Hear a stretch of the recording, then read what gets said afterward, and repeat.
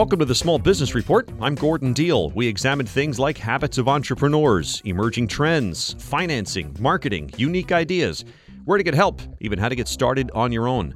Want to tell the story of your small business? Send me an email, gdeal@compassmedianetworks.com. Today's story is how theaters are convincing people to get off the couch and leave their homes instead of relying on online entertainment. Are there lessons for brick-and-mortar stores? And how to convince a small business owner to establish a 401k retirement savings plan. When shopping for car insurance, consider this. Geico has been saving people money on car insurance for over 75 years. So if you're serious about savings, it's simple. Go to geico.com. After 75 years, they know how to save you money.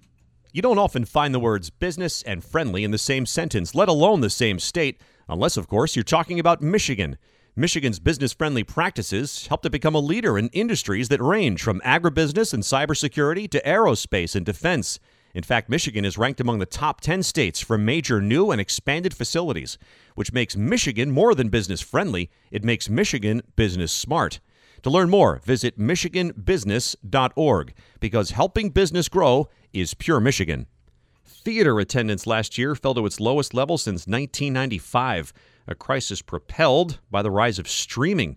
That is spurring the industry's biggest changes since the multiplex building boom of the 90s.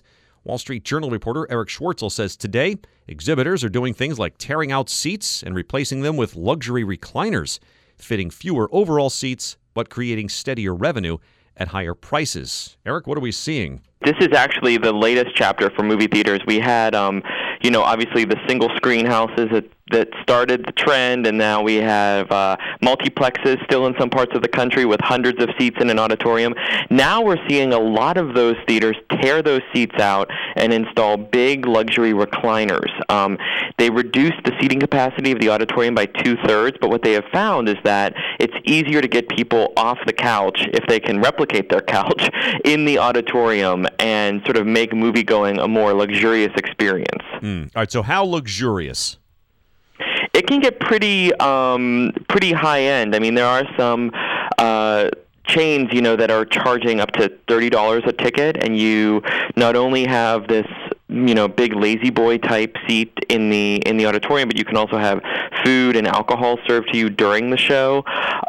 One theater chain that I write about, iPick, they even give logoed blankets to members during the movie. So it's really like watching a movie at Grandma's house sometimes. But other chains like AMC or Regal that operate in all kinds of neighborhoods, even they are finding that people want to spend a couple extra dollars if it means they get the plusher seats, and then they can also order more than just popcorn and soda for their concession stands. We're speaking with Wall Street Journal film industry reporter Eric Schwartzel about his piece about how struggling movie theaters are going upscale in order to survive. You mentioned the term experience. There was a picture in your story, and I think you referenced it, with it was 5 feet across, like a love seat with like a surround sound. It was almost like a cubicle in first class on a plane or something. That's a good analogy. It really does seem like a lot of these places, even if it does mean reducing their seating capacity, are not only giving people a ton of room, but also in some cases the seats have their own kind of like listening pods so that you get a more personalized sound experience. Really what this is all about is trying to get people out of their home theaters. And even if you don't have a real home theater, the surround sound that you can install, the big screen TV you can get, and the big budget movies you can watch on Netflix replicate that experience quite well in the home. So a lot of these theaters are they really need to offer something a little bit above and beyond if they want to keep attendance at least flat. I mean, attendance has been going down quite a bit, and they're trying to at least keep it where it is. Thanks, Eric. Wall Street Journal film industry reporter Eric Schwartzel. Coming up next, how to convince the boss that your company needs a 401k plan.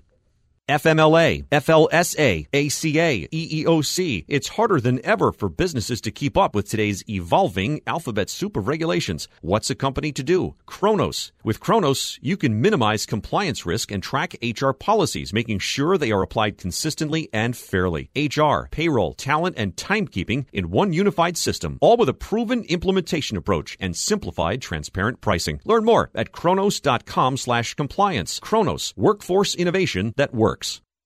Finally, what if you work for the nearly half of U.S. companies that don't offer a retirement plan? Concerns about fees, time commitment, and risk may be why more than 90% of small businesses don't offer a retirement plan. Do you want one?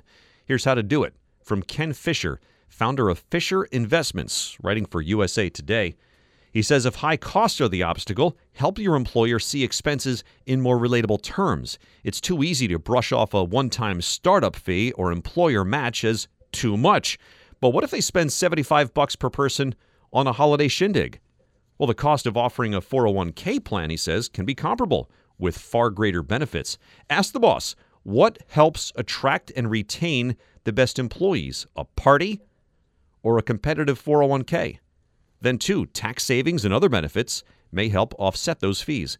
The time commitment is probably the easiest concern to beat. Picking a supportive plan provider will do it. Offer to help with researching one. Remind your bosses that they can use the plan, too. It will lower their taxes and help them prep for retirement as well. Reminder, by the way, the Small Business Report is found on our website, which is thismorningwithgordondeal.com. That's also where you can hear our daily news program called This Morning, America's First News. Again, if you'd like to share your small business story, I'd like to hear it. Send me an email at gdeal@compassmedianetworks.com. That's gdeal@compassmedianetworks.com. Thanks for listening to the Small Business Report. I'm Gordon Deal.